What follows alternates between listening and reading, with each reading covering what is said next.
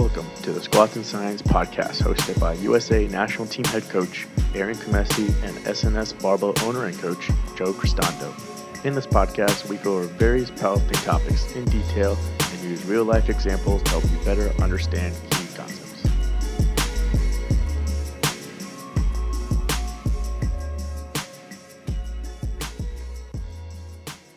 Welcome to Squats and Science podcast, episode 15. I'm Coach Joe. I'm joined with Coach Arian. How's it going, dude? Just in quarantine over here. Yeah, how's that going? Just laying in bed all day. Wow. At least you can train. You're one of the few people who can actually train.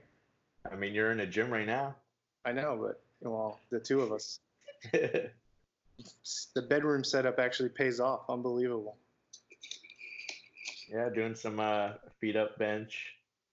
You could start charging $500 memberships for 1 hour sessions.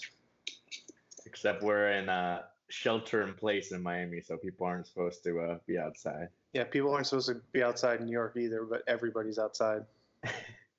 That's New York. Clearly, nobody is listening to that. I've been pretty good about it. Haven't left my apartment other than to come here for 2 weeks since the meet. So fully quarantined. I've basically just gone to the grocery store. Yeah, we did that too, and that was not fun. Gotta say, not fun. Hard pass. So what's going on? What have you been up to since the meet? Other than that, just chilling, doing any coaching work? Yeah, I mean, we basically ran the last meet in New York, and then on Monday when I was finishing everything up, New York basically shut down. And then I came down to Florida, and we basically ran the last meet in Florida, in Orlando last weekend. And then Sunday, while we're doing the meet, they basically, USAPL announced all the sanctions are postponed through May 30th. So basically ran the two of the last meets in the country. Yeah, we got those in right before everything shut down. Was that meet limited spectators too? Yeah, I mean, the meet director didn't say as much as we did for our New York meet, but I think people in general were just scared anyways, and not many people came. Yeah. So Saturday was maybe 35 competitors, and there was 12 people in the audience. Yeah. So maybe everybody was at those social distancing yacht parties in Miami. Spring break was still on. Yeah, everyone was going to spring break. They couldn't go to the meet. All right, so what are we talking about today? Basically how to work out at home without access to the gym, and maybe we can talk about the program you wrote. Yeah, so a lot of people have found themselves with restricted gym access or no gym access. It's probably for a lot of people the first time in a long time where they haven't been able to touch a barbell. So the idea is to try and figure out a workaround at home. I have some ideas on it. I'm interested to see what you have to say about it first. So just how would you instruct your athletes in this situation?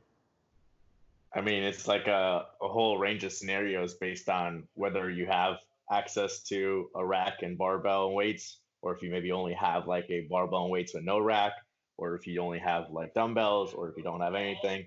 So there's a lot of different solutions. So for my lifters, the people that have access to everything are still training at home. And then some of the people that don't have access to anything are just kind of doing their own workouts. Or I sent them your program, or they're basically just doing nothing, focusing on if they can work from home or just relaxing, whatever else they got going on. Right. So obviously the first variable here is equipment access. So let's start from the basic. Let's say, what if somebody has zero equipment? If they have nothing, what's a general recommendation for those people? Well, if you got nothing, I mean, it's up to you whether you want to continue doing just body weight stuff. So obviously upper body is a lot easier. You can do all kinds of push-ups. Depending on what you have access to, you can do different versions of pull-ups and rows. Lower body is a little bit harder, but you can still do body weight squats, lunges, split squats, stuff like that. And then you can just start grabbing stuff from home, as you've seen everyone on Instagram grabbing whatever jugs of water, grabbing their pets, whatever they have access to get a little bit of weight on there. Yeah, any kind of resistance, I guess. All right, so step up from that would be if somebody had a single dumbbell or a single kettlebell, which is what I actually wrote. That program was designed for those people, since that's I think the lowest barrier of entry to equipment. And actually, some people probably do have a set of dumbbells at home, or at least a kettlebell, or even resistance bands. How would you instruct those people? Yeah, I mean, at least a lot of people have like maybe just one set of like dumbbells at home that maybe they've had like lying around. Or like you said, they might have bands, or maybe they just like bought bands last minute off of Walmart or Amazon or something like that and got it before everything shut down. Then with that, you can do those same exercises, but at least now you can add some kind of resistance to it. So now with the bands, at least you can get some resistance to your body weight squats. You can get some resistance to some good mornings. If you have a dumbbell or kettlebell, you can do different things for shoulders, like side laterals, rear delts. You can do kettlebell swings, and even just like the other bodyweight stuff, like push-ups. You can add the bands to get some more resistance in there for people that are strong enough at the exercise. And on the flip side, if you have something like a pull-up bar, but you're not very good at pull-ups, then you can use the bands to give you some assisted pull-ups to get more reps in. Right. So it's actually, yeah, there's a lot you could do with a small amount of equipment. I guess let's go into the program that I wrote, and I'll talk about some of my thought process behind it. So basically, the idea, or what I think the idea should be, is to try and find movements. This is specifically for powerlifters, movements that come as close to possible, to close to as specificity as possible without actually using a barbell, or stuff that I think people should be doing anyway during their normal training. Because let's face it, a lot of athletes don't do their accessories. A lot of people don't do the stuff that they don't want to do, the stuff that's hard. But some of that stuff is actually really important, especially in an off season, which now literally everybody is in an off season. So it's the perfect time to do it. So the first thing I did was I put in those 10-0-10 tempo squats, and this is basically, I'm just making goblet squats. I'm just making increasing time under tension, right? Which is just a variable that we have control over without having access to a barbell or anything like that. You can make the movement harder. But the reason I actually really like these is because it can help enforce good positioning for the squat. So now, if I have an athlete who's done a month of that, when they actually get back under the barbell, they might even see a little bit more control of that motor pattern. When you put weight on it, it might change, but at least we're practicing something that I think is applicable to our actual training. What do you think about that? Yeah, I mean, whatever way you can make it more difficult would obviously be beneficial. So if you can do the time under tension and get some more muscular damage, then at least initially that may be beneficial. And obviously, like you said, working on the other stuff like technique. So doing a goblet squat, not necessarily about trying to maybe like be as upright as possible or anything like that, but learning the stuff as far as like bracing and getting the ribs in the right position. Yeah. Even if it's not a difficult weight, they can practice and see what that feels like. And if they're doing it barefoot, they can see what it feels like with getting the application of their feet pushing on the ground and keeping the heels down, everything like that. And then hopefully that will transfer over when they go back to a barbell. Yeah, I actually think it's really good practice for everybody, whether we don't have access to a gym or not. I like this movement. I use it for people to warm up with sometimes, just to help them get used to whatever position we're trying to drill for the squat, because it's kind of different for everybody, but it's really useful. And then beyond that, I did a couple unilateral movements, stuff that are really movements that are challenging, even with just a single dumbbell or a kettlebell. Um, Single leg Romanians are really good. Bulgarians are really good. A little bit of quad, a little bit of hamstring. And also people generally, I think, avoid this stuff in training because it's hard. Balance is an issue. It's also it's not very fun. So I like both of those movements regardless of gym access. So to me, it just made sense. And then I put Cossack squat in there, which since we have this time just to do something out of the sagittal plane, just move in a different direction, something that people probably aren't used to doing, especially powerlifters. And that's kind of my thought process behind the leg day that I put in that program. You have any thoughts on that? Yeah, I mean, in general, there's a lot of things that people can work on, and it's not just about strength. So that's kind of what some of the stuff you're putting in the program is. Some people might need to work on. One is just like the deload if they're dealing with any kind of injuries or pain. Two, it can be working on technique and learning how to brace and everything like that. Three can be then this prehab rehab stuff, especially like unilateral stuff. If they have one side that's maybe weak based on a previous injury or something like that, then those are things that I can work on. Mobility in general. Some of the people don't have the mobility they need to like hit a proper squat without rounding their back. So maybe that's stuff that they can work on now. So your program seems to have those little things in there too. So you're not just focusing on, well, how can I maintain as much strength as possible when there's all these other things that they need to work on and they haven't been working on. Right. Yeah. I think it's a really good timing to do all this stuff, literally, since you can't do anything else. And I think it'll help an athlete actually set them up for a good base when they return to the gym, instead of just, I don't know, bench pressing their table or something, or whatever the hell people are doing. What the hell? I don't know. Crazy shit that people are doing. Well, as Cramsey mentioned, I believe Candido did it, was the push-up monolift. Oh yeah, push-up monolift. Yeah. Did you see that with his chairs? No, I didn't see it.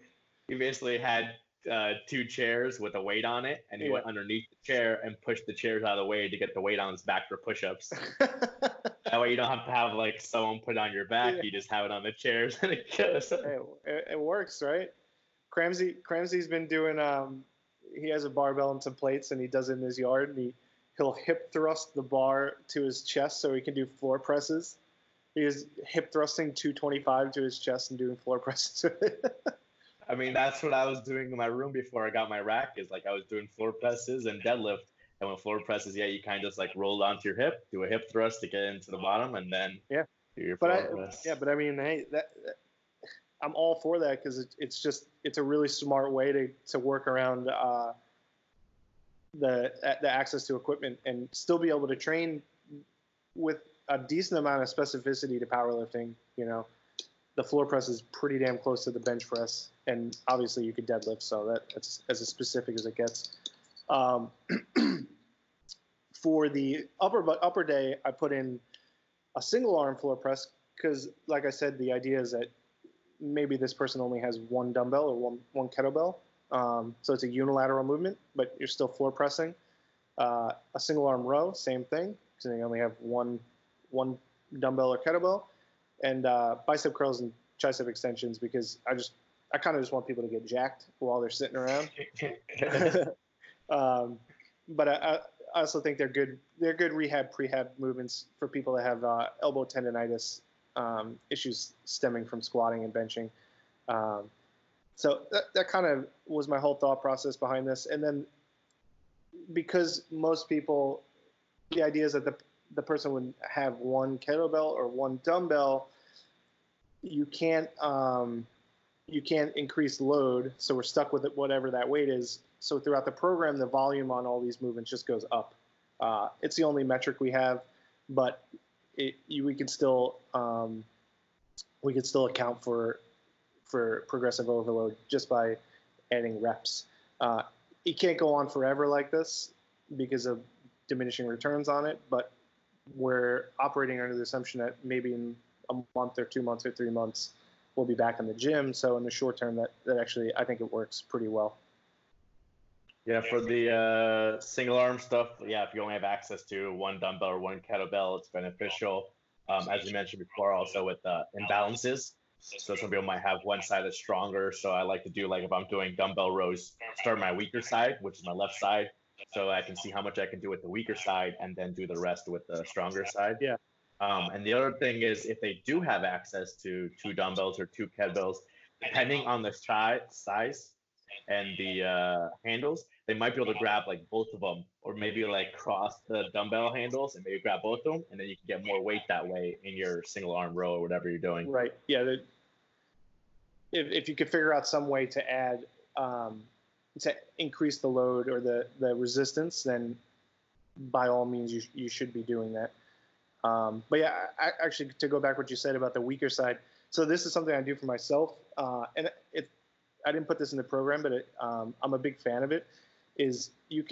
What I like to do is AMRAP the weaker side. So like I know my left side sucks, so I'll AMRAP. I'll pick a weight and I'll AMRAP. I don't know, Bulgarian split squats, and then I'll match the stronger side. So that way you're trying to catch up the lagging side, and not overtraining, or not while not increasing strength on the other side. I'm not articulating that very well, but I do that for my own training. Yeah, there's different ways if you want to try and catch up the weaker side. One is you can do more reps. The other thing is you could do more sets. So you can do like one additional set on the weaker side, and over time you'll get more volume in, and that side should be able to catch up. Yeah, I'm a big fan of that. So basically, this is just in short, some ways to navigate training without the barbell. Increase time under tension, so tempoing a movement. There's more time you spend in the range of motion. Unilateral movements, and then trying to pick movements that are close to sports specificity. So we're talking about powerlifting, but this could be anything. Those are general guidelines that I would recommend for coming up with at-home programming to have it be actually beneficial to training. I don't know if there's anything that you would want to add to that. Yeah, I mean, in general, going back to the whole idea of time under tension or unilateral, all this stuff is like that, is you're trying to make it as difficult as possible. Depending on what level you're at, you might be able to knock out 100 bodyweight squats or maybe 50 push-ups, and so you're going to get less of an effect because you're so far from your max. Right. So there's research out there trying to figure out how low basically you can go percentage-wise and still get like hypertrophy effects. Mm-hmm. Depending on what you look at, it might be like down to 30% or maybe 20 to 30%. So you can go pretty low, but there is probably still some minimum threshold that you need to hit. So if you just got like the empty bar and squatted when you're a 600-pound squatter, you're probably going to get little to nothing out of it. Right. So you want to make it more difficult by either doing the tempo, doing a pause, holding on to a weight, using a band, doing a single arm or single leg, something to make it more difficult to get closer to that max, to hold on to that hypertrophy. Then when you go back to competition movements, your strength might have initially dropped down from the loss of practice and everything like that, but at least you have the muscle mass to be able to kind of get it back quickly. Depending on what level you're at, it might take 2 weeks, it might take 4 weeks, but at least you can get that strength back faster than getting that strength the first time. Right. Yeah, and I subscribe to the thought that during this time period, any movement is better than no movement. It sucks to not train normally, but to just not do anything is just going to, I think, set you back a little bit further. A couple weeks, you'll probably be fine, like 3 weeks, 4 weeks. I don't think it would be that big of a deal. You'd bounce back relatively quick, but if this goes on for a long time, to just do zero movement is probably not the best idea. This is also a time to do stuff that maybe you've been putting off because you're just so focused on training. I have some athletes who like to run. They don't run normally because of their training cycle. So you can do running, you can do biking, whatever, just some kind of movement instead of just walking away from it at all. Yeah, I mean, just the bodyweight stuff or whatever you do at home can help burn calories too. for me down here, I don't walk around much when I go out. I drive everywhere. But for like you guys in New York, you're walking around everywhere. So all of a sudden now, the amount of like steps you take in a day and the amount of calories you burn a day has dropped by just sitting around at home. So that can affect your body weight too. Is that maybe your body weight will go up, and if you're trying to stay within a weight class, then maybe just doing this extra stuff will burn a couple extra 100 calories to kind of try and fight that. Yeah, yeah, you're gonna have to do some kind of mitigation. Especially for people that live in cities, because you're right, New Yorkers do walk a lot on average, and now people are literally just sitting in their apartments and probably eating a whole lot of bullshit. Which I'm a big fan of eating bullshit for sure, but I try and balance that out by going to the gym. Yeah, like you might normally walk 1 to 3 miles a day, and so now you've lost out on that. And then you normally train maybe 4 to 6 times a week, so you're lost out on that. And then maybe now, yeah, you're sitting at home watching Netflix, Tiger King or whatever, and eating more. So now your calories went up. So all those combined can really affect your body weight and your muscle mass. And then once you come back, all of a sudden you realize you're like way over your weight class and your strength is down, and it can be like very uh, mentally defeating, and maybe you don't want to start up again and stuff like that. Yeah. So in general, trying to maintain as many things as you can, doing some kind of exercise, some kind of cardio. For the nutrition side, trying to keep the protein high to try and maintain muscle mass. Obviously, drinking lots of water and sleep can also help. Just in general, getting your body recovered from whatever training you did right before the forced deload. Yeah, yeah, and conditioning is a factor too, right? I mean, we wouldn't even talk about that, but if if you're doing nothing and you go back to the gym and you try and do a set of 5 at a decent weight, you're probably going to be dying. So you're kind of just, this is all mitigation, and we're trying to mitigate strength loss, conditioning, decrease in conditioning, all these things. So that way, when we get back to the gym, we can actually bounce back faster. That's basically what we're doing. You're probably not going to add weight to your squat while we're in this forced deload, but I think the goal here is mitigation. And like I said, even with a dumbbell or a kettlebell, you could potentially put on some muscle, get a little jacked while you're sitting around. Yeah, I mean, depends on what level you're at. One of the questions Tommy asked in the IG live is, how quickly do you lose strength? And he usually takes 1 month off each year, and his strength comes back fine, and his joints feel good. So the amount of strength loss just depends on the level of the person. In general, the more advanced you are and the closer you are to your max potential, then you probably have a quicker and bigger drop off. Just because you need to maintain that stimulus, and doing all this lighter stuff probably won't be enough. Whereas if you're a beginner or even untrained, then you might be able to maintain more easily or even gain. I think there's some research out there that Greg Knuckles put that for like elderly untrained population, they gain muscle just from walking. Yes. So they were so untrained that just the walking was enough of a stimulus to give them some muscle mass. So it just depends on where you are on that spectrum. Yeah, totally. So even like a program that I put out there for a beginner in a deload like this, they might actually see a decent training effect from it. But yeah, somebody who's an elite level, intermediate to elite, they're probably just, this is trying to maintain as best as possible. Yeah, especially if you suck at body weight stuff. Like I always sucked at push-ups. Yeah. And for a while I always sucked at pull-ups.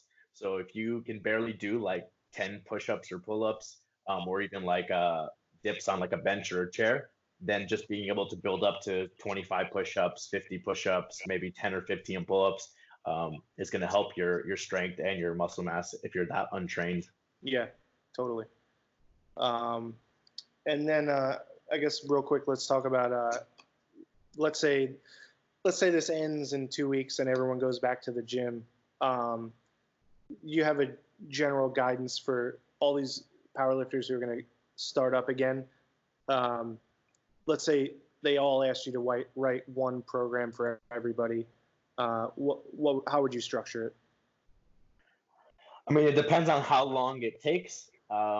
But as long as it's not too long of a period, you'd basically start up just like you would start up after a meet. So usually after a meet, one, you going into the meet, you were doing low rep training and then you maxed out, and then you might take however many days off, depending on the person, 5 days, 7 days, maybe 2 weeks off, and then jump back into higher rep work. So usually when you want to do that, you want to slowly build into it with an intro week with lighter percentages and building up the reps. So as long as the time off is not that long, then that's what you would do. If the time is maybe longer, like 2 months or something like that, maybe you would want to do like 2 intro weeks or 3 intro weeks to slowly bump back up. Yeah. Maybe you bump up the frequency too. Maybe the first week you're only benching like twice. Then the second week, maybe you're benching 3 times, and then the third week you're benching 4 times, slowly building it back up because you don't want to try and jump right back in when you're that untrained and then risk basically failing reps or getting injured or just being too sore, not being able to do the next session. Yeah, I agree. I think a slower approach to it is beneficial, and just give it time because it will come back pretty quick, but you can't rush it, and you need to train conditioning again. Your acclimation to volume, you can't just throw yourself into it. But yeah, I agree, total. Yeah, and if you have access to some weights and you're doing like some barbell movements, like let's say for example you have 135 pounds that you're able to clean and do like front squats with it or like pause back squats with it, so you're doing some intensity at least. But when you come back to the gym, you don't want to just jump up and start like back squatting 500 or something Yeah. like that. Yeah. So you might want to bump up the intensity. So if you already been doing 135 for 15 reps, then maybe you bump it up to like whatever 185 for 12 reps, and then like 225 for 10 reps, and slowly build it back up the intensity, just because your body's not used to having that kind of weight on its back. Yeah, I'm also a big fan of a linear progression, even for intermediate or advanced lifters after a deload like this, like a month off or 2 months. Because I've actually in my own training, I've taken a month and a half or a month off, and every time I've done that, I've come back. I've done like a really slow linear progression for like 2 or 3 weeks. Like start at like 40% of your previous 1RMs, and then each session add 5 kilos or something like that. It gets you. I think it gets you back to a decent condition pretty quick, without risking injury or crippling yourself, because you're going to be sore as hell after a month off. Yeah, that's kind of what the intro weeks are. You're purposely going conservative, below what you're capable of. So even if you know exactly what you're capable of, you purposely start off lower. And so when you're starting off lower, you could just take a simple method and just go linear straight to it, adding each session or each week.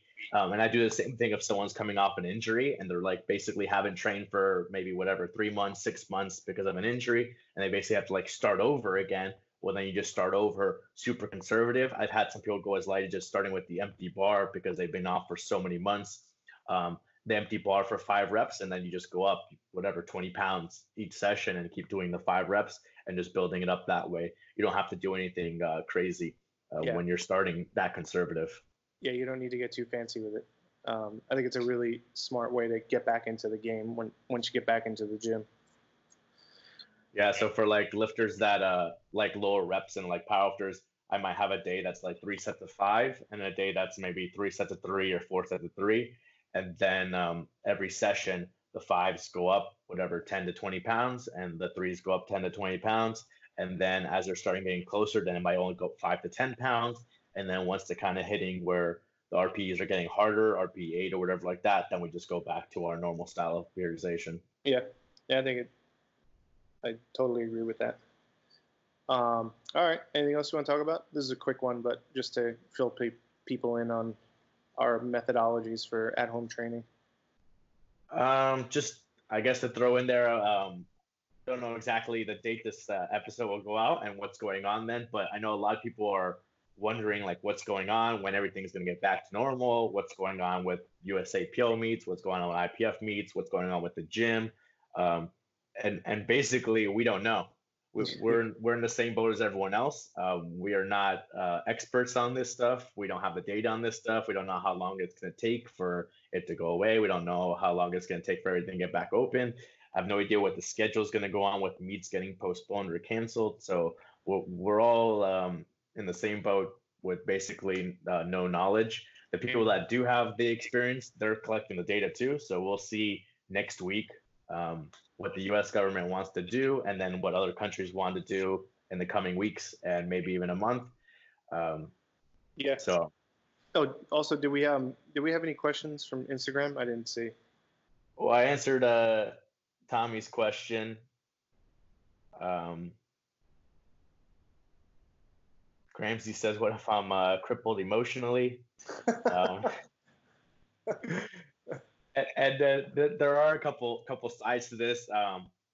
You see those people that are like rushing out to try and like rent equipment from the gym or buy stuff off a road and continue their training.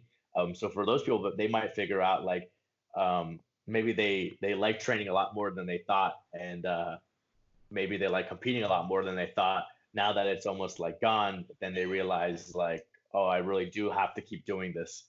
And on the flip side, you get some people that might be like, oh, well, I took whatever 2 months off and it wasn't that bad. So maybe they'll find something else. Maybe they do start running and maybe they do like that, or maybe they do like the bodybuilding style stuff and they'll do that. So it is a mental aspect to this too, and basically how you frame everything and then kind of figure out basically with the forced deload whether you actually like this or not. Oh yeah, sorry, I was trying to figure this out. We got a couple questions.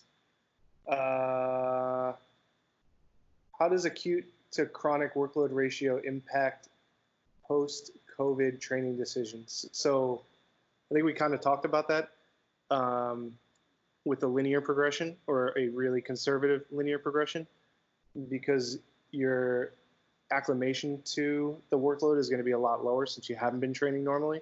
And if you just, is basically what we said before, if you just throw yourself back into it, higher risk of injury, your probably motor pattern isn't going to be that great if you're just trying to smash, 80+% right off the bat. So I think the easiest way to work around that for the first month or so is just take a really conservative approach and build that stuff back up. We kind of talked about that already. Is BFR relevant again during COVID? So that's actually a really good one that I actually haven't really thought about. BFR is blood flow restriction, which goes back into what we were talking about before with it's a tool to make a simple movement more difficult with limited access. And all you really need is a band.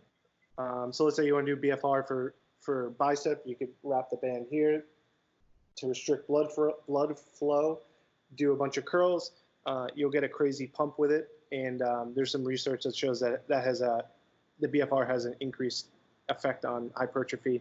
A word of wisdom with that: don't wrap it too tightly because you will absolutely fuck yourself up if you do that.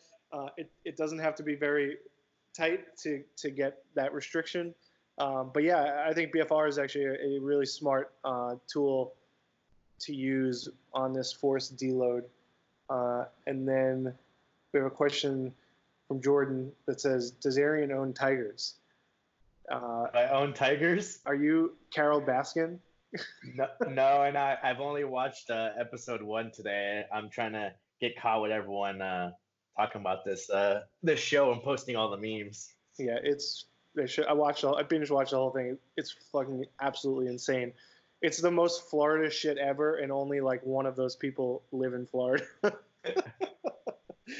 The other guy lives in Oklahoma, which I lived there for 6 months. So maybe I am somehow in this story. Yeah, somehow you fit into this whole narrative. But yeah, the whole thing was insane.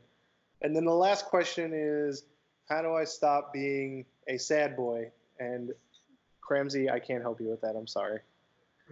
Just keep training on your deck or whatever it is he's training. Yeah, you're one of the only people that have access to a barbell right now, so be a happy boy.